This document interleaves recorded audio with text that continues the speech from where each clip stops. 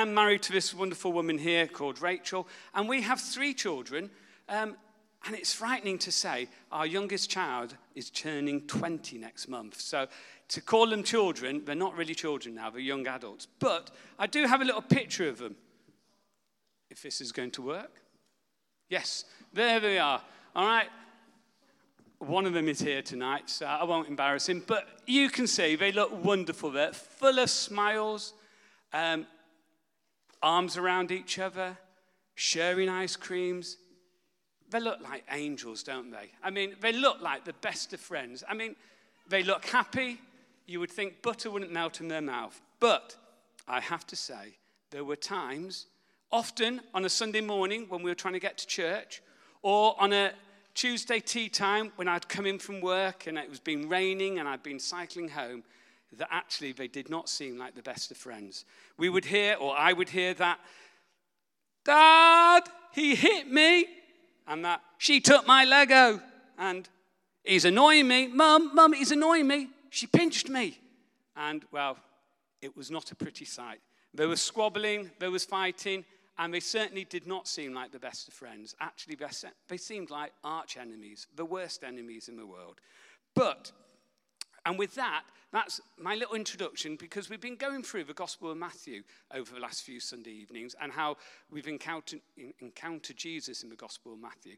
And we've been given, love your enemies. And I have to say, families should be a place of friendship and safety. And I have to say, our older children now do get on well. They're not enemies, but we can all fall out from time to time. So if we turn to Matthew chapter 5, verses 43 to 48, I will read to you a little portion from the Sermon on the Mount.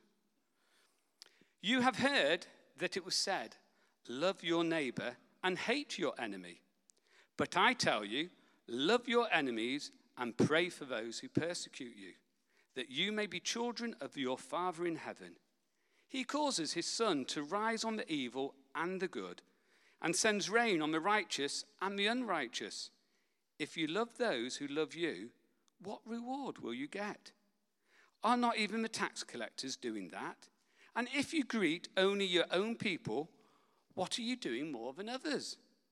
Do not even pagans do that? Be perfect, therefore, as your heavenly Father is perfect."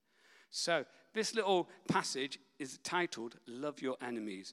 And actually, it's very easy to read, but it is a lot harder to put into practice. So let's start by thinking, what is an enemy? Now, he looks quite frightening, to be honest, and quite aggressive. They're not always aggressive, but the dictionary does say an enemy is a person who is actively opposed or hostile to someone or something, or a thing that harms or weakens someone else. So an enemy could oppose you for your faith. I mean, Christians at the moment throughout the world are being persecuted, and more than ever before in history. So we could be persecuted for our faith. But also lots of us meet enemies day to day. It could be a school bully. It could be a work colleague. It could be someone in your student flat. It could be a teacher that seems to have it in for you. It might even be your boss. Jeff's my boss, but he's not got it in for me. It may be a friend or a spouse or a partner that has let you down or betrayed you. If we're all honest, I'm sure we can all think of someone who's opposed you, whether in the past or in the present. And you can all probably think of that person like an enemy. Now, I don't want you to dwell on it tonight in a bitter way, but I want you to keep that person in your mind as we go through and look at this scripture and see how we can love our enemies. So, Rachel, I'm introducing her, but I'm not ready to introduce you. I'm sorry, I've missed a big bit out. We're not used to doing this together. So, if we want to keep it practical tonight, so think of that person. And the interesting thing is, it doesn't tell us that we need to like our enemies. It doesn't tell us that we need to like what they do. And we don't even need to agree with what they do. But Jesus does make it clear the sun and the rain will fall on the righteous and the unrighteous, and we are told to love them. And we are called to be different, not just to love those who love us, but to love all, even those who are opposed against us. So, let's have a look at this love. Okay, I thought it'd be good. We're told to love our enemies. So what does it actually mean to love? So what is a definition of love? Oh, hang on. I'm not used to these things. What is love? Well, there's 3 types of love in the Bible. Well, there's more than 3, but these are 3 of the main ones. So we've got love, eros love, which refers to romantic or physical love. And we have philos. I don't know if that's the way you say it, Jeff? Philos? Don't know. Okay. Yeah, I'm not a Greek scholar. And it means warm brotherly affection or friendship. And then the last type of love, which is God's love towards us, is pure and it's willful and it's sacrificial love that intentionally desires another's highest good. And this is the love that is talked about in this passage. It's quite easy, isn't it, if you're in a romantic relationship, to love that person because you are attracted to one another. That's an easy love.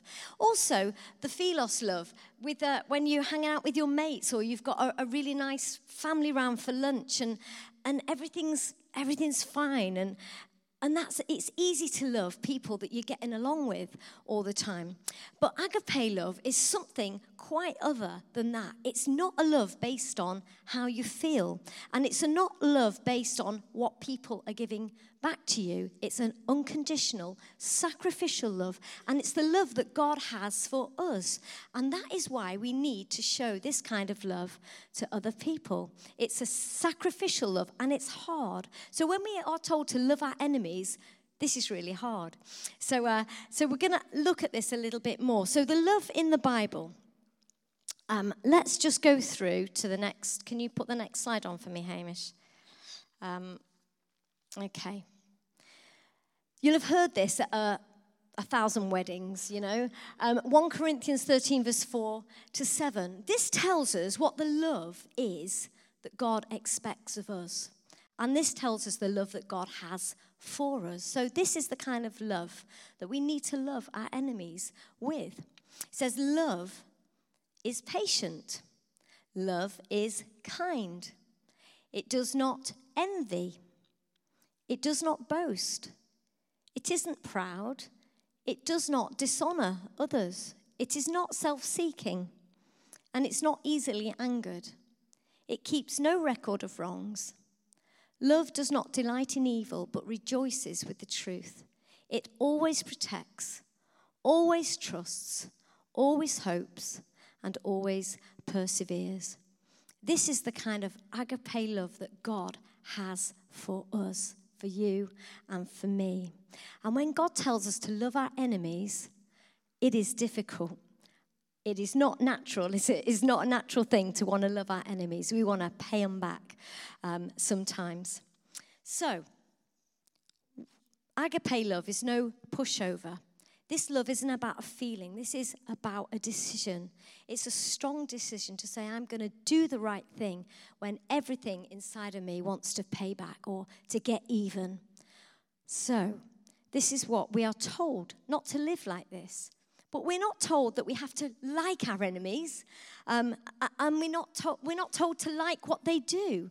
You know, there's lots of things that people do that are very wrong and very hurtful to us and to one another. So that's not what God's telling us to do. But he said we have to love them. It is an action. It is a demonstration of love to another person that says, I'm going to do the right thing even when you're doing the wrong thing to me. And this is a really difficult thing. So we're going to look a little bit more about this. So why on earth would Jesus tell us to love our enemies?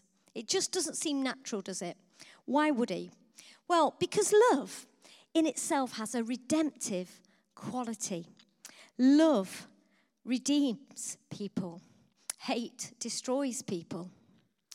The text tells us that even pagans and tax collectors can love their friends because it doesn't require any sacrifice or strength of character to do so.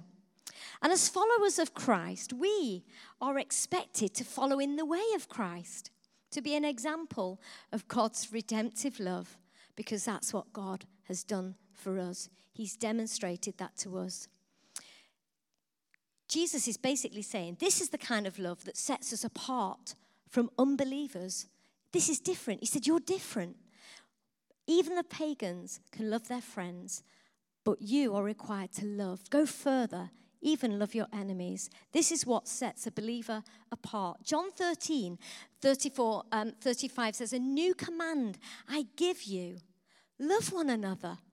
As I have loved you, so you must love one another. By this, everyone will know that you are my disciples, if you love one another. It's a tremendous witness to the world when we love one another. It says that people will recognize that we are disciples of Christ if we love one another. This is important stuff, and it's difficult stuff, but it's what Jesus has told us to do. So, Martin Luther King knew a thing or two about loving his enemies. He was obviously involved in the civil rights movement, and he's said, he was not a perfect man, but he said some really great things about loving our enemies in some sermons, in a book called Strength to Love, and so there's some real gold in some of his writing. So I'm just going to show you a couple of quotes that he said. So why does God ask us to love our enemies? Well, hate for hate intensifies hate, but hate and evil. But the strong person cuts off the chain of hate. Isn't that great? Hate is the opposite of love. So the strong person cuts off the chain of hate. But hate, when hate is sent out, it comes back. So loving our enemies shows God's creative, redemptive goodwill to all men. And he said love is the only force capable of transforming an enemy into a friend. Now, I don't think for 1 minute that every enemy will become our friend. But what love does, it's got a redemptive quality. It holds out your hand and it says, there's an opportunity here. And redemption may come in time, in years, in a lifetime, but it offers a redemptive hand, and that's why love is so powerful. So we're going to show you a little argument we're going to have now with some Jenga bricks. Obviously, we're youth. We work with youth, so we have Jenga bricks. This is how hate destroys, rather than builds right, up. Can we move that over so they can see? Yeah. Now, we only live down the road, and I love cats. Rachel likes dogs, and many years ago, with a bit of pressure from the children and from my wife, we got a dog. So this is the backdrop of our argument, okay? So I've been out, busy, running errands, going to Booker's, getting caught in the traffic, buying tuck shop sweets and traipsing up and down stairs in the pouring rain. And I come home, and I am met by a dog whimpering at the door, desperate to go out because he's not been out since his morning walk, which I took him. Okay, so you can see where this is going. I come in not in a good mood, and we live in a rather strange house. We sort of we go up lots of stairs, so I have to go up 3 flights of stairs before I find Rachel, who sat watching TV with a cup of tea. Okay, living the dream. So yes, and I will come in, and this is how it starts. Hi, Rachel. I see the dog's not been out. I thought you were going to take the dog out for a walk. Well, I was going to, but I didn't get a chance. I've been really busy. What do you mean you've been busy? Excuses. How come the dog's not gone out? You said you were going to take him out at lunchtime. I've actually been really busy picking your socks off the floor, Grumpy. Socks? I don't leave my socks on the floor. How dare you say that? You want to see the state of the bedroom. Well, half of that's your mess. And anyway, never mind criticising me about that. You're always grumpy. Whenever you walk in the door, you're saying something horrible. And I've been working hard all day, and I've got your dinner, and I have been really busy. I've been cooking your dinner. Well, that's lovely you've been cooking my dinner, but you did say you were taking the dog out, and I think you're making excuses because it's raining. Well, I think I've had enough of this, and actually, I think I might just go and have my cup of tea in the other room because I don't like talking to you when you're in this mood. Fine, do that, and I'll take the dog out. But I never even wanted a dog. Oh, you always pull that card. You shouldn't have had a dog if you didn't want a dog. You had a choice. And we'll leave it there in case Could get violent. In case it does escalate further. You can see we've had lots of practice at this. So, as you can see, we're not enemies, but we were in opposition with one another. And actually, it's very easy to start building a wall by how we respond with one another. We're very quickly say always, making excuses, our voices will rise. So we do build a wall of resentment between each other very quickly. We should be doing marriage course, actually. Anyway, no, sorry. Carry on, Ray. Okay, so how do we do it better? We're going to try and show you the redemptive hand of offer of peace, the redemptive power of love over just getting each other back, yeah? He annoyed me, so I'll annoy him back. That kind of thing that builds a wall. So we're going to try and take the wall down now. So, like a good wife, I'd say, oh, hey, do you want a cup of tea? I'll make you a cup of tea. No, I don't drink tea. Herbal tea. Would you like a herbal tea? Yes, I would like a herbal tea. I've had a terrible day. The traffic was horrendous. Oh, yeah, well, I've had a really busy day as well. I think we're both in a bit of a bad mood. I'm really sorry I was a bit grumpy with you. I didn't mean to be. Does that mean you're going to take the dog out?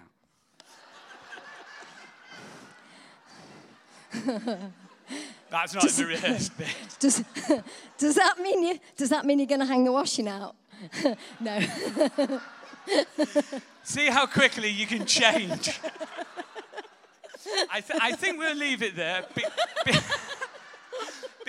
because I know we've got pizzas ordered for later on. So, loving your enemy. As Rachel said, love is redemptive. Love restores. And actually, that's one of the reasons why we need to be loving our enemies, because actually it builds pathways, it tears down walls, and it actually allows God's love to work into people's lives. But that's a why. How can we do that? Now, I have to say, we all struggle with it. It's not an easy thing. Like I said, we can read things in the Bible, but actually putting them into practice is very hard. But the Bible is also great because it does give us some practical guidance. It does show us how we can love our enemies. Now, there's lots of different ways, but we've just picked up 3 steps we thought we'd share with you tonight. So, very simple steps. One is prayer. Prayer is just simply talking to God, but it says, it said in today's reading, it says, pray for those who persecute you. And it also says in Luke 6:28, we are to bless those who curse us and pray for those who mistreat us. Now, I often, when I was younger, thought, why would I want to do that? I don't want to pray for them. I don't like them. They did that to me. But actually, when you realize, as Rachel said, we are to follow in the footsteps of Jesus. We need to follow his way, and we need to learn to think we need to love our enemies. So, Jesus says to pray for them. Why? How do we pray? Well, firstly, one of the things about prayer is actually God is very big and he's very capable of taking your anger and your frustration. So just going to God and saying, God, I'm having such a tough time with this person. I don't know why this person has done this to me. I don't know why this person said this. And you can vent to God. You can let your frustration go to God. The Psalms are full of angry Psalms. Not all of them are, but Lord, why has this happened to me? Why has this person done this? David had lots of tough times, but he was very honest to God. He went to God and he took his frustration out. God is big enough to take your frustration. The thing is, by giving that frustration to God, you're less likely to vent to that person. You're less likely to go and offload and either gossip and tell someone else or go to that person and say, why have you done this? So prayer is really important. When you pray to God and you're praying about others, you're going to allow God to work in your heart and in the situation. But secondly, apart from God is big enough to listen to your frustrations, as you pray, during your time, it will allow God to work in your own heart and to change your heart on how you might see the situation. It's not saying that it will make the situation always better, but actually, God can change your heart as well. Jeff was speaking a few weeks ago about praying is often quite hard. And one of the simplest things he does is actually he goes to the Lord's Prayer and he reads the Lord's Prayer and he recites it, but then he thinks about it and he prays through it. Now, this is something, and I have to say, I'm very grateful we have a dog now. When I take the dog out for a walk in the mornings, this is one of the things I've been doing. I pray as I walk, and actually I pray the Lord's Prayer, and I go through it. Now there's one line in the Lord's Prayer which says, forgive me my sins as I forgive those who sin against me. And when I meditate on that, when I start thinking about that, and I start asking God to forgive me for my sins, I realize how messed up I am at times. I realize my thought life's not particularly good. I realize my actions and my deeds aren't very good. And even though I've never killed anyone, I realize I'm not a saint. I realize I've done lots of things wrong, and it humbles me. But then it turns my thoughts to actually what Jesus has done for me. Jesus died for me, and he saved me, and he's accepted me into his family, and he's willing to forgive me for what I've done. And actually, I pray for forgiveness for me. But when I accept that grace and that mercy God has done to me, it makes me realize I need to forgive others. And as I think about the people who I might need to forgive, often it's Rachel. I don't know why. But I realize actually I need to allow God's love to flow through me, to accept Rachel, to give her mercy and to give her grace. And it's not easy, but as you focus in and you focus on what God's done for you, it allows you to focus, it allows you to transfer that love across to others. It doesn't always take away the hurt, it doesn't take away the wrong, but it does allow you to have a changed heart. So prayer is so important. Another step, I would say, which will help us when it comes to loving your enemies, is to initiate peace. In Romans chapter 12, verse 18, it says, if it's possible, so realize, if it might not be possible, sometimes for the circumstances, it's not going to work, but if it is possible, as far as it depends on you, so it's your responsibility, live at peace with everyone. Now, I have to say, it sounds easy to say, but there's ways you can make it. You've got to choose this. We've been reading through Exodus, and in Exodus chapter 23, verse 3 and 4, now, most of us don't have oxes and donkeys now, but for those who've got cars, for those who have other things, just use this. But if you come across your enemy's ox or donkey wandering off, be sure to return it. If you see the donkey of someone who hates you fallen down under its load, do not leave it there. Be sure you help them with it. That is a real practical thing. How do we build bridges? How do we love our enemies? We can do practical things. If you see someone you don't like and they've got a flat battery, don't just think, they've got a flat battery, I'll quickly cross over. You should be the one who steps up and says, actually, I've got some jump leads here. Do you want me to give you a jump start? There's practical ways we can help build peace into people's lives. Something I do, and I enjoy driving. I like driving to lots of different places. I like to travel in general. And in case you don't know me, I'm often late as well. So that often means I have to drive a little bit quicker than I should do. I won't say about your speeding ticket, Rachel, but I won't embarrass you. And actually, last night I was out street pastoring, and there's a lovely lady. She's 81, and she comes out and she prays for the street pastors, and she prays until 4 o'clock in the morning. And she was telling us last night that the last time she was out, she was driving home, and she got done for speeding at 20 to 5 in the morning. And I really felt for her. And she's 81. She's a lovely lady. But, yes, anyway, so we should be praying. No, I'm going off topic here. Anyway, I'm always late for things, so it does mean I drive a little bit fast, or it does mean I can be a little bit impatient when I come to roundabouts. I love driving around roundabouts. I wouldn't say I cut people up on roundabouts. I just use the spaces creatively, okay? And because of that, I do occasionally get people who make strange hand gestures at me, or beep. Now, I realize now that I'm in the wrong, and actually I'm upsetting people. And I shouldn't upset people. So I do try, when I have done that, I do try to put my hand up and say, sorry, and I try to look abashed, if that's the right word, and I try to apologize, rather than sort of shake my fist at them and beep them back. It's just a simple way, and it's also made me realize when I'm not in a hurry and someone cuts me up or something else happens, and you think, that's poor driving, why didn't we indicate? And rather than shaking my head or flashing my lights, I just let it go. So there's lots of ways we can practically initiate peace. So that will help us love our enemies.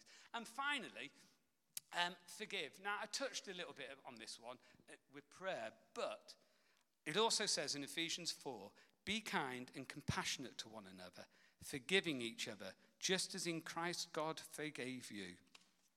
Well, as I said, I've linked to this before when I was praying the Lord's Prayer, but sometimes forgiveness is a process. Sometimes people have hurt you. It's not just an odd, angry word or someone cutting you up. It's something a little bit more serious. So I understand forgiveness is really difficult and it is a process. It will take time, but it is something you need to realize. It's not going to minimize the hurt. It's not going to take the feeling away, but actually you need to give it over to God.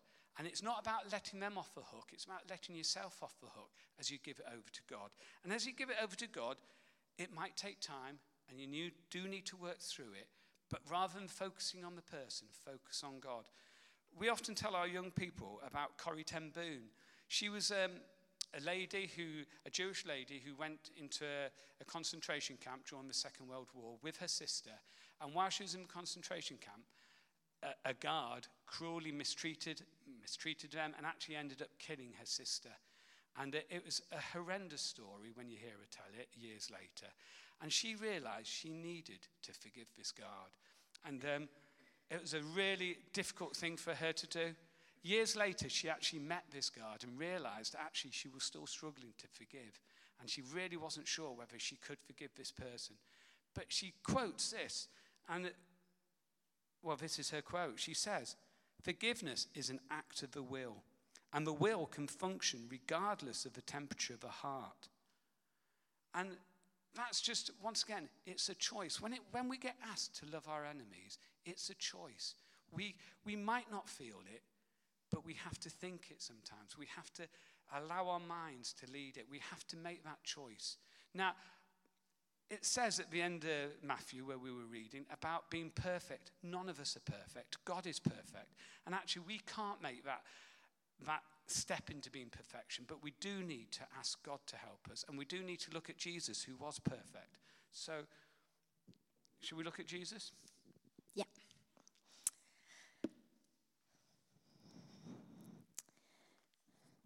There's no greater example, really, about loving our enemies than looking at Jesus. And as we're followers of Christ, if we are a Christian today, this is what we need to be really looking at.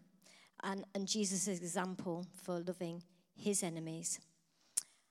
I want to put a verse up on the screen. And this verse is one of the most beautiful verses, I think, in the Bible. Let's just read it. It's from Romans 5, verse 6 to 8. It said, you see, at just the right time, when we, that's all of us, were still powerless, Christ died for the ungodly. Very rarely will anyone die for a righteous person, though for a good person, someone might possibly dare to die. But God demonstrates his own love for us in this. While we were still sinners, Christ died for us. Beautiful verse which tells us what Jesus did for us. I've just lost my notes here, so I'll just find them. Okay. Jesus literally gave his life for his enemies. We were God's enemies. It doesn't feel like it sometimes, but we were. We were far off. We were far off. There's hang on 1 minute. I've just got a little. Here we go. The Bible tells us that we were far away, and he brought us near. And some of you may find, where's the verse? Here it is, yeah. Ephesians 2 says, but now in Christ Jesus, you who were once far off have been brought near by the blood of Christ. This is the redemptive nature of love. And some of us might be sitting here thinking, I haven't really got many enemies, or there's not really a person in my mind. But some of you might have a person in your mind that you think, they really hurt me. It might have been in the past. It might have been an issue in the past. It might be something even now that you're going through, and we won't even know about it. But God knows. And you might be sitting there thinking, well, you don't really know how hard this is, and you don't really know what they've done. but God does know. And we need to look at what Jesus actually did on the cross. It's amazing what he did on the cross. Jesus understands everything that you go through, absolutely everything. So Jesus, we often think of him as a good man, he did miracles. But when we really look at the life of Jesus, we see that he had lots of close friends that betrayed him. They had people regularly trying to trick him, get him into trouble with the religious authorities. They wrongly accused Jesus. They misunderstood him. They hated him. They beat him. They abandoned him. And eventually, they killed him. Jesus had a tremendous amount of enemies.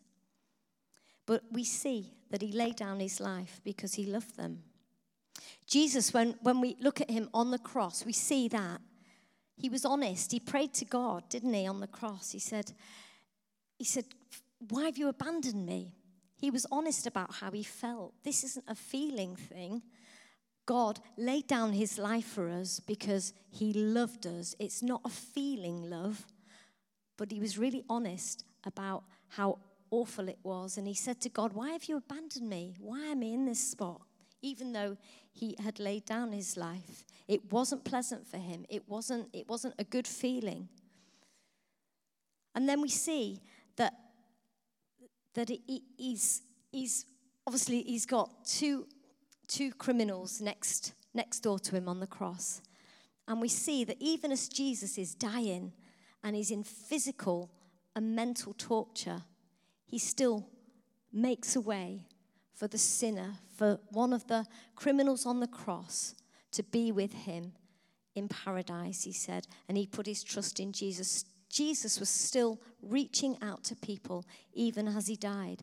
And then we see one of the most loving things, and talking about loving our enemies, he even then said to his Father in heaven as he was dying, he said, Father, would you forgive them because they don't know what they're doing. They don't know what they're doing. Would you forgive them? And this is the example of Christ, that he laid down. We were enemies of God, and he laid down his life for us when we were enemies, and he brought us near to him. The redemptive power of love is shown perfectly in Christ.